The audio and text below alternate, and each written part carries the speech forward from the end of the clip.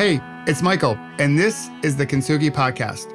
I'll be back in a minute with this week's conversation about resilience. But first, if you wish to create a better life and have a better career, then please visit michaelobrienshift.com and download your free workbook on how to create a better life. In it, you'll discover ways to find more energy for the things and the people who matter most to you, so you can create a better tomorrow.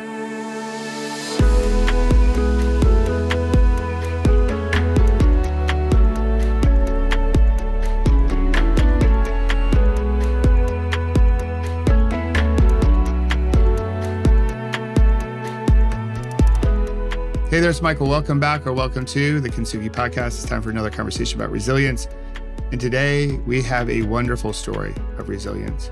Our special guest is Jill Castle. She goes by Stoma Chameleon on Instagram. And her story just blew me away. My wife, who is a childbirth doula, first heard Jill speak at a conference and immediately got off and sent me a text and said, "You need to follow this woman. Her story is amazing." Obviously, my wife knows I geek out on stories of resilience and positivity. You'll hear more about Jill's story, but it started when she was in her ideal job, her dream job, pregnant with their first child, and then she had a very traumatic birth experience.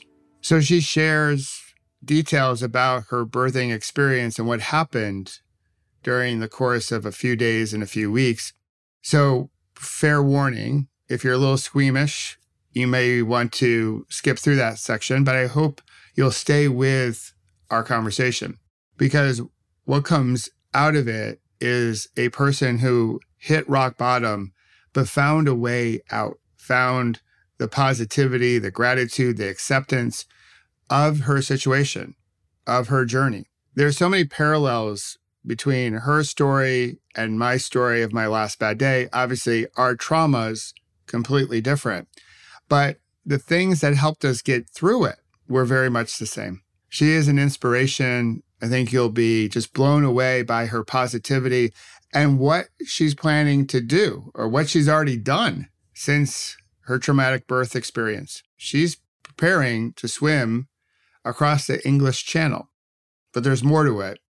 So I don't want to spoil her story. I want you to dive in and listen to it, because you'll be inspired by her resilience, by her positivity, by her grit.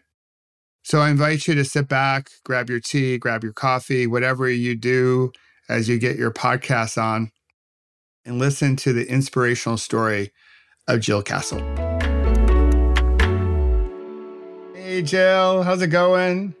Hi, Michael. I'm very good. Thank you. How are you? Great. I can't wait for this conversation. So I first heard your whole story from my wife. She was attending a birthing conference, and I forget which one actually in this moment, but she heard you speak and she got off the Zoom, I guess, because it's all pandemic conferences. And she was like, "You need to follow this woman. You need to connect with this woman. She has such an incredible story." She was beaming. And my wife is a tough critic, so she doesn't necessarily get into a lot of that inspirational, motivational stuff sometimes with conferences. But your talk really lit her up. So thank you for that. Thank you very much. Thank you. It was the International Birth Care Conference, by the way. Oh, there you go. Okay, cool. All right. Now that I know, I should know that as a proper husband. I should have remembered that. But thank you for that. That's pretty cool. So we're going to get into your story. But first, what I'd love to start, just to frame out our conversation, how do you define resilience? Well, I think that's actually very tricky, because you can answer that very simply. And for me, on a very basic level, resilience is just simply carrying on, just keeping going. But that's very basic, really. Resilience for me is actually quite complicated, as it is for most people, I suppose. And it's very closely connected to acceptance. So I think if you've got an acceptance of whatever the situation is that you're in, then that can lead to some sort of form of resilience, if you like. If you can accept what's happening, then you can keep on moving forward with your life. And so for me, resilience and acceptance, they're sort of one and the same thing, really. One leads to the other. I love that answer, because reading through your story and also just parallels to mine, in the beginning, I had maybe some awareness, but I didn't have acceptance. The way I would say it, I was arguing with reality. Yeah. Thinking like, this shouldn't have happened. This is so unfair. Why'd this happen to me? My driver shouldn't have been driving that day, this, that, and the other thing. And what I finally realized is that whether it's God, universe, or Mother Nature that you might talk to, they win 100% of their arguments.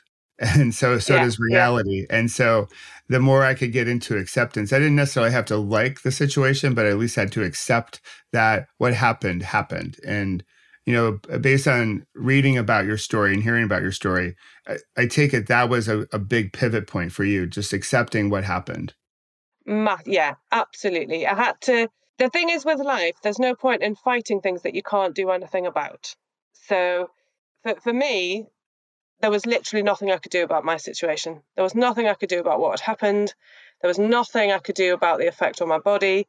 So if I didn't accept all of that, then I would just be stuck forevermore in a really unhappy place. So I think what a lot of people don't realize is you've got a lot more control over your emotions and how you react to things than you think. And for me, it was pretty much a fork in the road.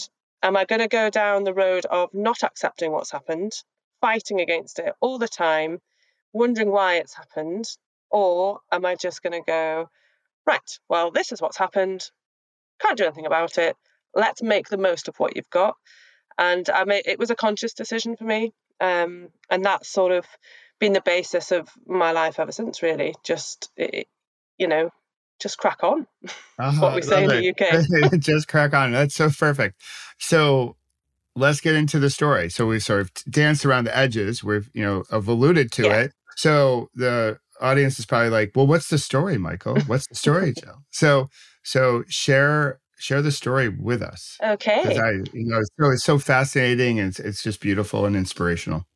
Okay. So I am now 41, but if we go back to when I was 32, I was a serving police officer in the UK. I worked in a really, really busy city centre in Bradford. And really fit, really healthy, energetic, happy, just living my best life, really. I'd always wanted to be in the police. So it took me a couple of years to get in. I got in and the job was everything I expected it to be and hoped it to be. This is back in 2011 and I fell pregnant. Now, as I've already said, I was very fit and healthy. My pregnancy was pretty straightforward. I fell pregnant easily. There was nothing to suggest that anything was going to happen during the labour or anything like that. But unfortunately, I went into what is clinically called spontaneous labour, which normal people call premature labour. So I went into premature labour with my baby at 6 weeks, 6 weeks early. He was 34 weeks. Okay. I was 34 weeks pregnant at that time. So when you have a baby, I'm not going to go into graphic details, but basically when you have a baby, the baby helps himself be born, okay? But because Yes. my baby was so little, he was only 4 pounds 7, he got really tired when he was trying to come out. His heart rate started to crash. All panic, everyone was panicking, all hell broke loose, and they had to whip him out really quickly using forceps, which is a really common way of, dealing with an emergency in the birthing room. Yep. So this was all fine. They got him out, and he was absolutely fine. Luckily, they worked on his lungs for a little bit, but he was fine. I was told that I'd had a bad tear, which a lot of women do experience when they have a baby. And again, I wasn't really concerned. I sort of thought, right, fine, I've had a tear. Fine. Yeah. I'll just deal with it. There was a lot of sort of female ego, if you like, because I thought, right, well, I'm not going to make a fuss about this because women give birth all the time. So I'm not going to make a fuss. Whatever the result is, no matter how painful it is, I'm just going to get on with it. You're going to be strong. Yeah, I'm just going to be strong. I'm going to Yeah. crack on. So anyway, it wasn't long after I'd had the baby. So the next day, the next morning, I was in a lot of pain. If we fast forward a few days, I essentially spent 3 or 4 days hardly able to walk, in agony, nobody listening to me.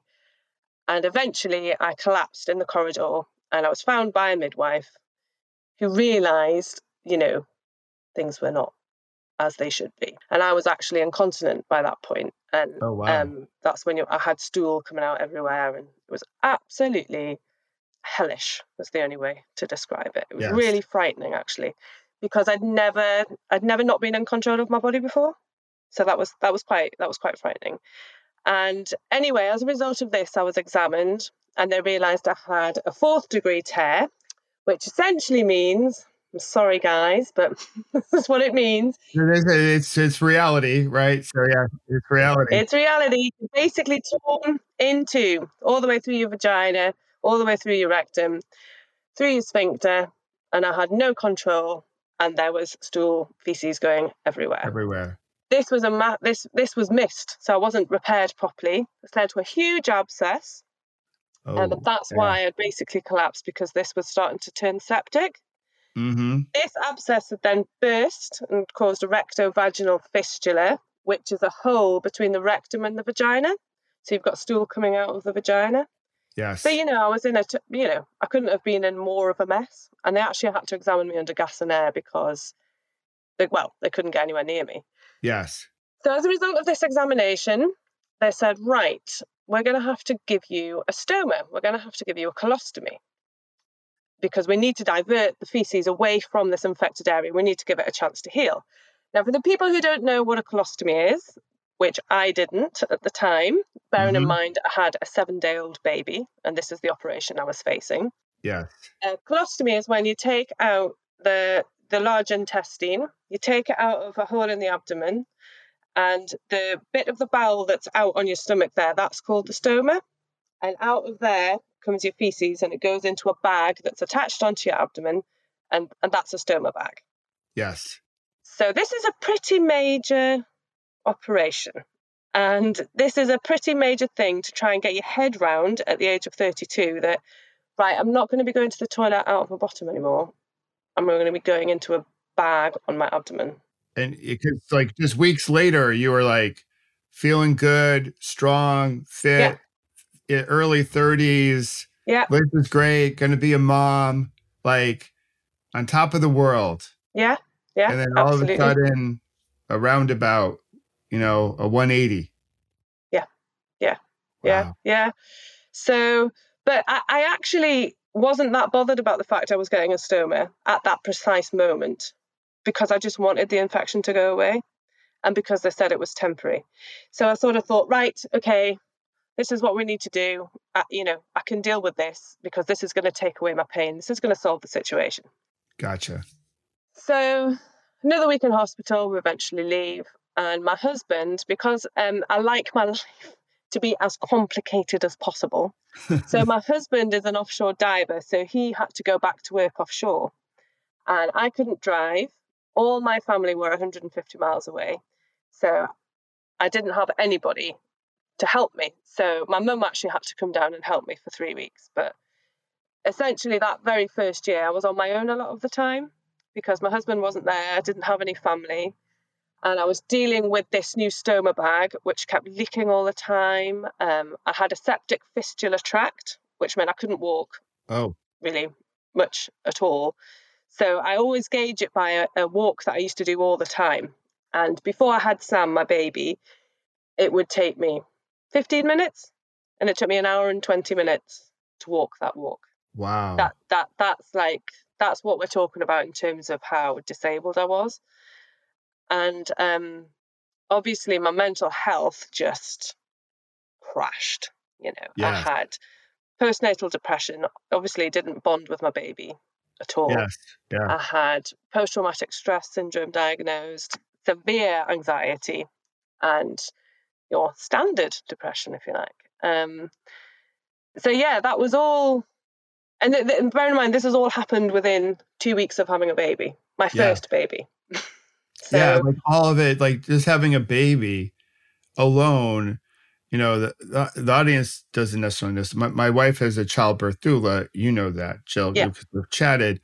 So I know a lot about birth and just the whole, the process leading up to birth, the whole birthing process, and then what happens after. Because, we talk about her profession. So just all that, and having, as a parent, there's so much involved with that first child. Yeah. plus all of this. Yeah, it was. But then I had the extra whammy of the fact that I was then in the process of losing my job. And this, for me, Oh, out of everything, that has been the thing I've struggled with more than anything. So when we thought it was temporary, this wasn't going to be an issue for my career. But ultimately, what they realised was that the consultant had done such a terrible repair. She'd left no viable tissue for me to be repaired with. And essentially, this stoma bag was going to be permanent. And as soon as I oh. realised this stoma bag was going to be permanent, I thought, well, how am I going to do my job?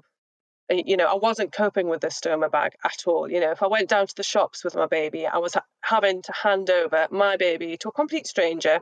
Always made sure it was a shop worker, but the bag would leak, have to hand my baby over to someone, rush off to the toilet, clean myself up. It was just completely unmanageable. And my Mm-hmm. mental health was just so profoundly damaged that I just couldn't even cope with the conversation about going back to work. And in the UK, I don't know how it works elsewhere, but in the UK, they have quite funny rules about how long you can stay office bound. Okay. And essentially, I would be office bound because I wouldn't be going out on the operationally. I was the first person with a stoma in that particular force. They didn't really know what to do with me. So the ultimate result was I was going to be medically pensioned out of the police.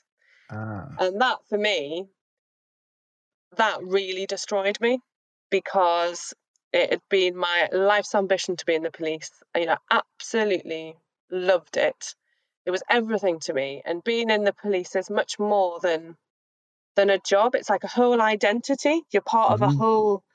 whole part, like a whole area of society that other people don't get to be in. I get to go beyond the police cordon. I get to go into the houses. I get to know what's happening behind the headlines. And yeah, it was that was absolutely devastating for me. And that's actually where my main sort of PTSD came from, because if I saw a police car behind me when I was driving, I would have to pull over until it Mm-hmm. passed. I couldn't look at the police car. I lived in fear of being pulled over for some reason. Not that I was ever doing anything, but I used to, what if I've got a light out in my car and I would be pulled over by the police and I would have to speak to the police and I would have to get into the car and I can't get into the car. I can't speak to the police because it reminds me of what I've lost. And that was really hard. But the police actually made me go into the police station for some of my appointments. Okay. And I remember the very last time I went in, because I refused to go in again after that, I met all my old team and I showed off the baby, which is, that should be a really happy time. It Yes. should be like, oh, here, I've come back. This is my Yeah, baby. here's my It's baby. wonderful. Yeah. And everyone And it was goo-goos on the lovely. But baby. then I was just thinking, but I'm no longer with you. Like, you're not my family anymore. And yeah, and I came home and I cried solidly for about 4 days. That was really hard. So again, this was all happening in the first year. And then we had the whole finances thing, what we're going to do about my money. Lost my job, lost my pension, my only pension. Ah. And in the UK, the police pension is a really good one. So yeah, by 2012, the end of 2012, I was in a total mess, massively overweight, mentally struggling, about to lose my job, in the middle of suing the hospital. And I wasn't in a good place. And did you know anyone at the time that also had gone through something like you have gone through? Maybe not with the job and stuff, but just a traumatic birth experience. Did you have anybody like, well, or you just felt all alone? Like, I'm the only one that's ever experienced this. Yeah. There was literally nobody. And when I used to go to the doctor, or like I used to get admitted to the hospital as an emergency quite often because of infection. And the stoma nurses, the GPs, no matter who I met along the way, all said, "Oh, I've never met anyone like you before. Oh, This wow. is really unusual." And you're like, well, okay, that's fine that you say that, but I'm a bit sick of being the only one. Yeah. So I did find support groups online for people with stomas, But again, I just found them all really depressing, because a lot of forums are full of people who have got problems. That's Yeah. why they're on there. They're looking Yeah. for answers. So every time I went on, I just thought, oh, right, well, this is it then, isn't it? This is my life. It's just going to be leaking bags, misery, depression, being overweight. God, that's it. Is that all there is? That's it. Yeah, and then going on website forums and just looking to be heard and seen, and just looking for, like, in some ways, online therapy Yeah. and online answers. Yeah, but what I really wanted was some positivity and some Yeah. hope. But of course, all those people, they're not on online forums, they're off living their life. Yes. So I then came off the forums, and I read an article. I think I was in a hospital, actually.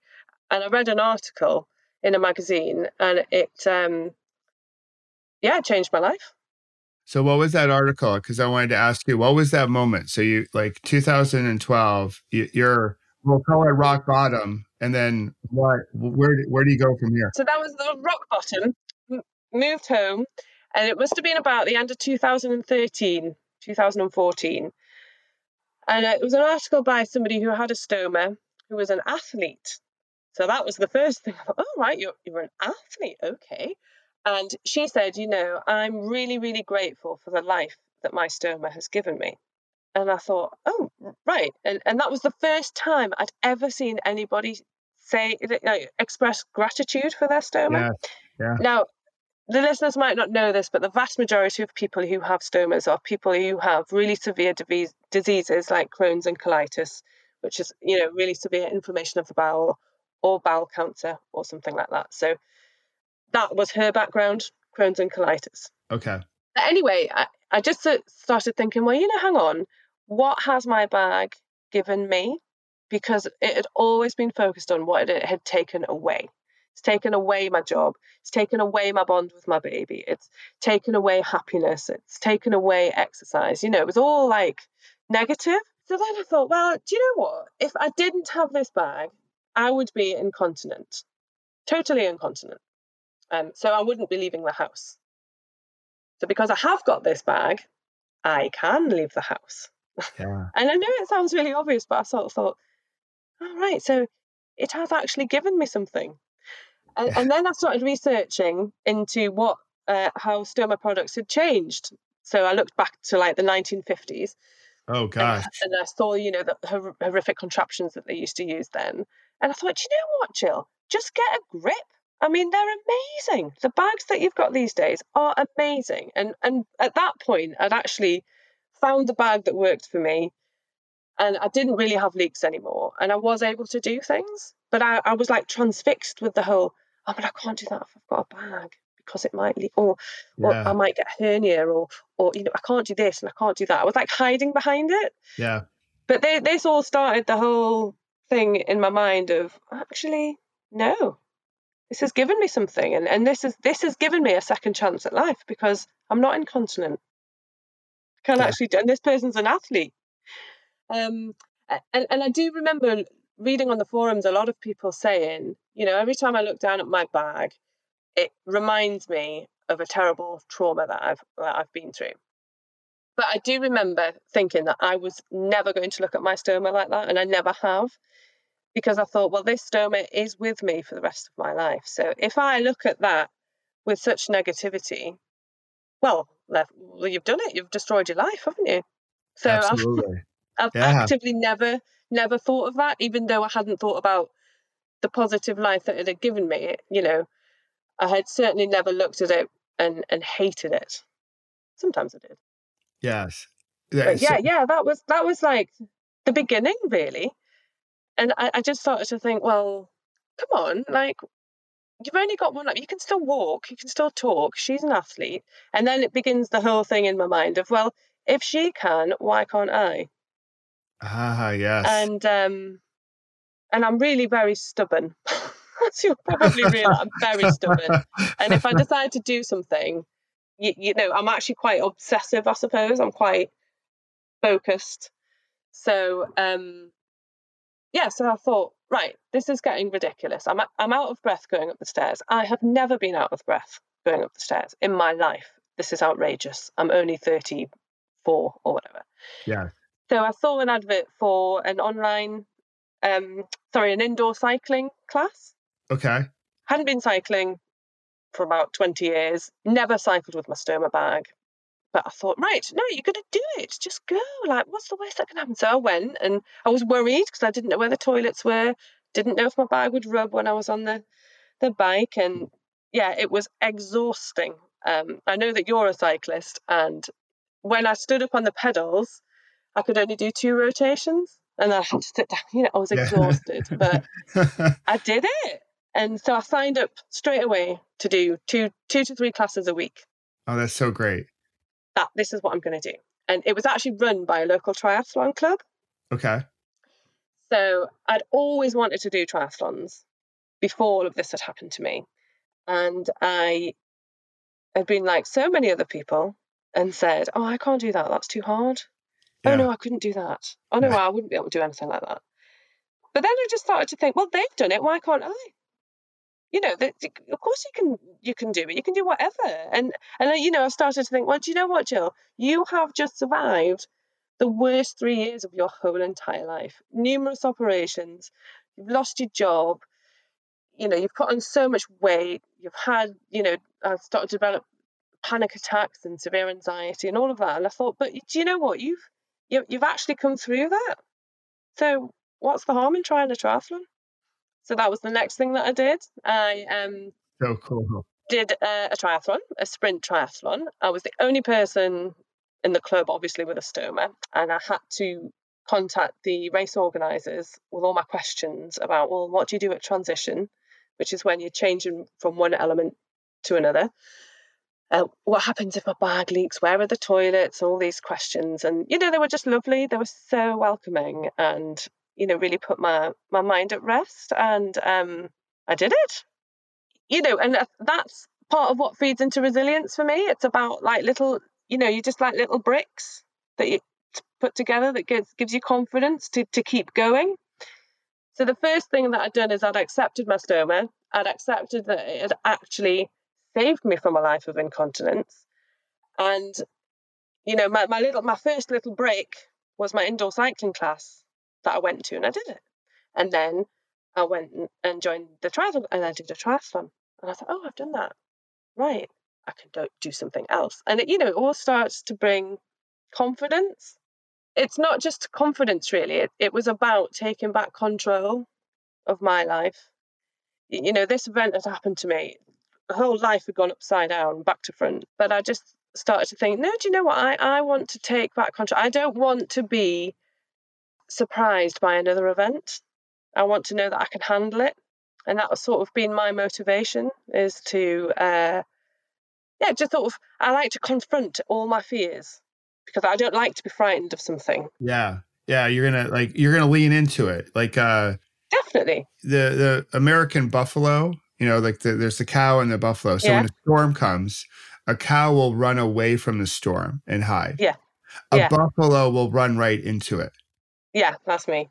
And so it's this whole like lean, when we talk about leaning into it, it's like leaning in, like a buffalo leans into the storm. Yeah. There's so, Jill, there's so much to your story I just love. So one is like the power of gratitude. Do you have I would call it a formal gratitude practice today? Or is it just something that's now just part of your DNA and part of your moment? Yeah, it's part of my DNA, I suppose. But I've noticed like the power of your brain, how you can train it. Yes. So I've trained my brain to, like, my filter for my brain is basically, if this thought is not going to help me proceed, it's not going to make me happy, it's not allowed in. So with the whole coronavirus pandemic, for example, I was in lockdown just like everybody else, but I wasn't focusing on what I couldn't do. And I wasn't thinking about how long it was going to go on for. I was just like, right, yeah, but it's sunny today. I'm going to go for a nice walk. And then tonight I'm going to watch a nice film. And I have no idea how long this is going to go on for. So therefore, I'm not going to think about that. And, it is second nature to just sort of, you just have to keep it small and manageable. and take little things that make you happy. And I think that's really important, that people don't overwhelm themselves, because life is unknown. So don't spend all this time worrying about it, because it's You can't pointless. control it. Yeah, you can't. All you have is this moment. Yeah. What was the community like? So I love how gratitude sort of got you into acceptance. And then you were, there's a little bit of like stubbornness to like, you know what, damn it. If she can do it, I can do it. So Yeah. what was the reception or the response from those early spin classes and the triathlon club? Because I imagine you're the first person they've ever met with a stoma. Yeah. Well, I think, they were all really welcoming and lovely and friendly, and nobody was bothered. I certainly wasn't made to feel like I shouldn't be there. Yeah. And I mean, there's a lot of different ways that people deal with things, and you can probably guess by my personality. What you see is what you get. I wear my heart on my sleeve. Sure. So my approach to pretty much everything is, right, I'm going to talk about it. I'm going to tell you I have a stoma. This is what a stoma is. This is the bag. This is what's happened. A lot of people are very private and they don't deal with things like that, which isn't wrong. That's just people's personality. So maybe people in the Tri Club had known people with a stoma, but they hadn't realised. So I was probably the first person just to be totally out there. Just to say, right, I've got a stoma. I don't care. This is the crack. I might need to go to the toilet when we're out on a bike ride, and I'm grateful that I've got this sort of personality, because it's easier to deal with, I think, because I don't know, I get confidence really from just speaking out. I don't know. Absolutely. And just owning it. So one question I was given during my recovery, because a lot of what you shared, I also went through. Like gratitude helped me see what I still had and could do. Because up until that moment, all I focused in on everything I lost, like my whole identity as an athlete, and was I going to be a provider? What kind of dad I was, like so similar. Got to acceptance. But I was still having some pity party moments, like when the hospital was dark and quiet, when visiting hours were over.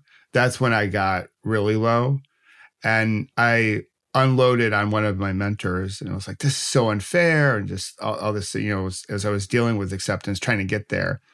And he gave me this bit of advice. He's like, "Hey, Michael, all the events in your life are neutral until you label them.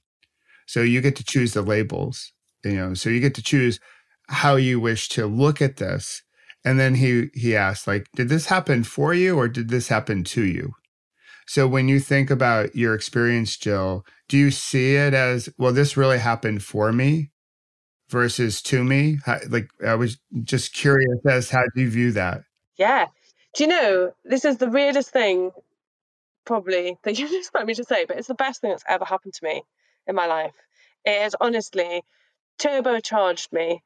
It's given me a kick up the backside, basically, to say, right, come on, I was really fit and active as a teenager. I was on the hockey team, the netball team, I did everything. Drank my way through my 20s, as a lot of people do, wasted my youth, wasted my potential, took lots of things for granted. All of this happened, a lot was taken away from me. And it just really makes you appreciate the time that you've got and the potential that you have. And I just absolutely refuse at any point in my life to look back and regret not trying something. I get really frustrated with people when they say things like, "Oh, do you know what, Jill? I would love to try scuba diving, but I think it'll make me claustrophobic." And I was like, well, so did I. I thought that, but do you know what I did? I paid £10 or $20, whatever, for a voucher to try out scuba diving, and I wasn't claustrophobic. And I loved it. Like, when people say, "Oh, I'd love to do this, but," Yes. what's the but for? You just do it. You just try it. You just give it a go.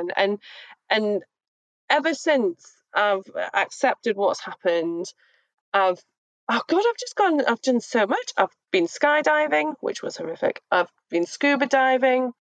I've cracked my fear of swimming in the sea. I've done endurance events. I've done so many things. I've done podcasts. I've been on the radio. I've been on TV. It's really transformed my life, and I'm just so grateful to be given all these opportunities to provide a bit of hope for other women who are going through what I was going through. Because to me, this is what this is all about. Like, Yes. this is what I said earlier, that when you're going through a traumatic experience, a lot of the time you're just surrounded by, frankly, miserable people who aren't coping. Mm-hmm. And I wanted to find someone who had coped and who was happy. Yeah. And I'm that person. And I You're want that to person for show so that. many people. Yeah. Yeah. That kicks ass. That's so awesome. So I want to go back to swimming in the sea. Yeah. So, because in 2023, you're going to cross the English Channel. I am. And for us here in the States, it's like that is sort of like the iconic like endurance swim. In the US, it's probably Cuba to Florida. That's a big one here.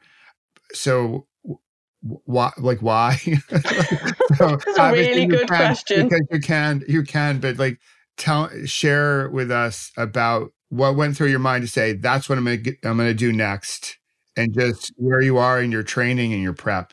Yeah. So yeah. When I did my half Ironman a few years ago, 4 years ago today, actually, I had to do open water. I'm frightened of the open water, particularly the sea. Very embarrassingly, because I watched Jaws when I was 8. And yeah, but it took me a year and a half before I would open my eyes with my face in the water without having a panic attack. But a year and a half took me, gradually open my eyes for a few seconds in the water, not panicking. Anyway, that went on for a year and a half. And I've kind of cracked swimming in the sea, which was like a huge thing for me to overcome. That's huge because it's so open. It's just I haven't done the swimming on my own in the middle of the ocean and swimming at night. But I absolutely know that I can do this 100%. And like you say, it's the swim in the English Channel. It's like the Everest of open water swimming. Yes, definitely for the UK. And nobody with a stoma has done this before.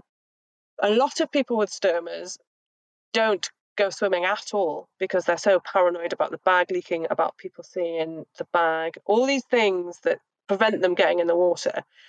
And it's just sort of my way of going, look, for heaven's sake, I can sign up to swim the channel. This is how confident I am in the stoma products that we've got nowadays to enable us to live these active, happy lives. So it's a real, attention grabbing. It is. So it's so cool. So how long will it take you? How long is that swim hours wise? Yeah, well, it's 21 miles as the seagull flies, but it's not 21 miles because of the current. So it's probably about 25 miles you swim in total. And I think the average people takes about 14 to 16 hours. But wow. I mean, this is all dependent on nice weather, right tide and all that sort of thing. So I'm not really thinking about how long it'll take me. I'm just concentrating on getting it done. Yeah, I just keep swimming. Yeah, just keep swimming basically till I get to France. Yeah. And so you have a crew near you, right? You have a support boat near you? Yeah, well, I live in the northeast of England. I live about 9 hours drive from Dover, which is where we swim from. Okay. And in the UK, 9-hour drive is literally the other end of the world. So that's there's a big distance for us here. And but yeah, no, I've got my coach here, I've got my nutritionist and my physio. I've got my boat pilot, my boat down in Dover. I've booked them. I've got some Dover Channel swim camp coming up in October this year to do a night swim. Nervously hysterical laughter. I mean, at the end of the day, just the very fact that I've signed up for this, that tells me how far I've come. So yeah, I just think nothing ventured, nothing gained. Absolutely. You got to give it a whirl. It's like, Absolutely. because you can, like, that's the thing. That's the thing. The magical thing about life is that when we step fully into it and we stop listening to those conversations that we're having in our head that are not healthy, we can do so much. Like Absolutely. we limit ourselves with our stories, We do. and stories from our youth, stories from society, that when we can quiet that chatter, we can do so much. And we start small. That's what I love about your story and your advice is like you chip away at it and chip away at it brick by brick. And with each brick, the story gets healthier, the story gets better, and we gain Yeah. confidence. And then Yeah. we look back like, well, okay, we did a spin class for you, your spin class, and then it was a sprint triathlon. There was Yeah. a half Ironman, and now this channel swim. I'm actually quite curious what you're going to do to top the channel swim. Like, Well, I'm you'll quite be into in climbing, so be Everest next.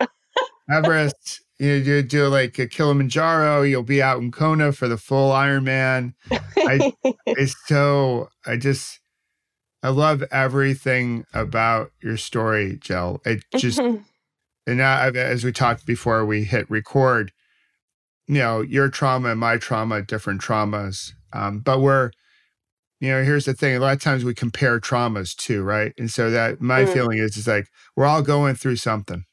Yeah. We've all had something. Some are as dramatic as yours and others. Some are maybe a little bit smaller, but it's still something. It's still stuff in our backpack that we Yeah. have to empty out. And through gratitude and getting to acceptance and having, I would say, the right Peloton in, like who are you riding with in life? Are they bringing out the Yeah. best in you? Or who are you swimming with in life? Are they bringing out the best in you? Like, Absolutely. through all that, you can accomplish so much. You absolutely can. And this is why I started my Stoma Chameleon blog and website last year, because that was all during the coronavirus pandemic, and it was just misery absolutely everywhere.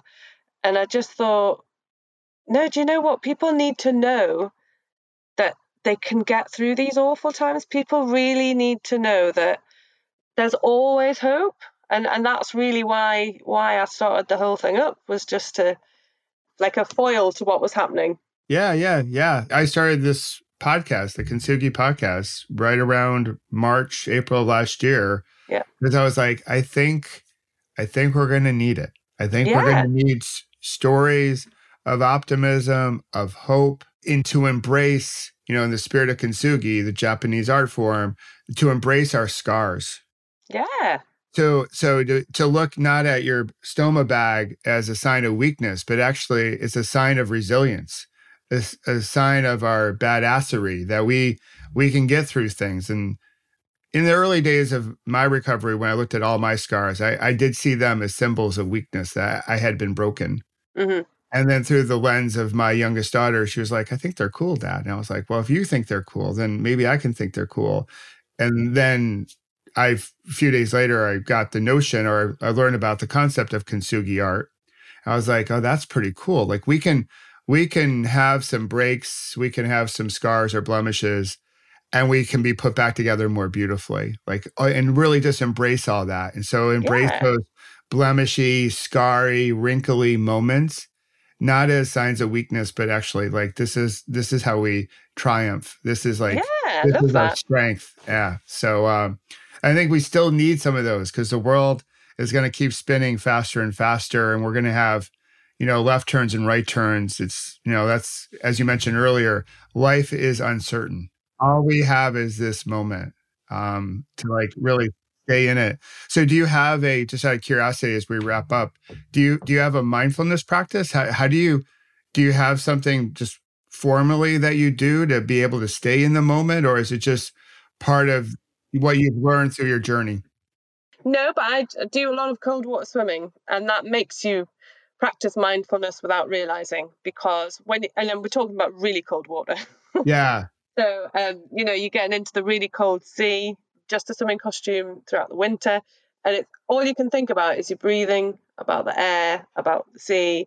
That makes you abandon everything else that's going on in your life. And that has really helped me with my mental health, just to force my mind to have those moments where it's just empty of I love it. everything apart from the cold water, my breathing, the tides, standing on a crab, whatever. Yeah, and because I'm not very good at being still, and I'm not very good at my brain being still. So that's been the way for me to make my brain be still. That's awesome. I love it. Do you know the gentleman named Wim Hof? Yeah. He's a big cold water plungy kind of guy, and breath work, and he's got a whole bunch of people here in the States taking cold showers. So I have to say, I'm not into just being in cold water. For me, it has to be in a nice place. Yeah. Well, I also hear too that you need to be moving. That's one way for you to process everything. It's like to be in motion, to, as we mentioned, to keep swimming. So how do people find out about you? Obviously Instagram and other places. So can you share how they can reach you and also follow your English Channel journey? Yeah, I'm on Instagram and Facebook as Stoma Chameleon. So that's literally Stoma and then the animal chameleon. And I've got a website, which is www.stomachameleon.com. And the idea behind the name is chameleons can just adapt to their environment and what's going on, and we're the same. So that's really where that comes from. And a little bit of the song, Karma Chameleon. Yeah. It's a little culture club. I think it's a good band to be happy with. So, so cool. Jill, thank you so much for joining us and sharing your stories. It's so inspiring, and I hope people get motivated to do just a little bit more after hearing your story. So I love it. Thank you very much, Michael. Hey, there's Michael. Welcome back. Isn't Jill amazing? What a fantastic story. Just the grit and the positivity and the resilience to keep going. I loved it. I hope you loved it too. Crack on, as she would say. Get after it. Embrace life. Things happen. Things happen to all of us. Things happen to me. Once we can get to acceptance that things do happen, now we can get into some action. We can see our scars, or in her case, her bag, not as marks of weakness, but of strength.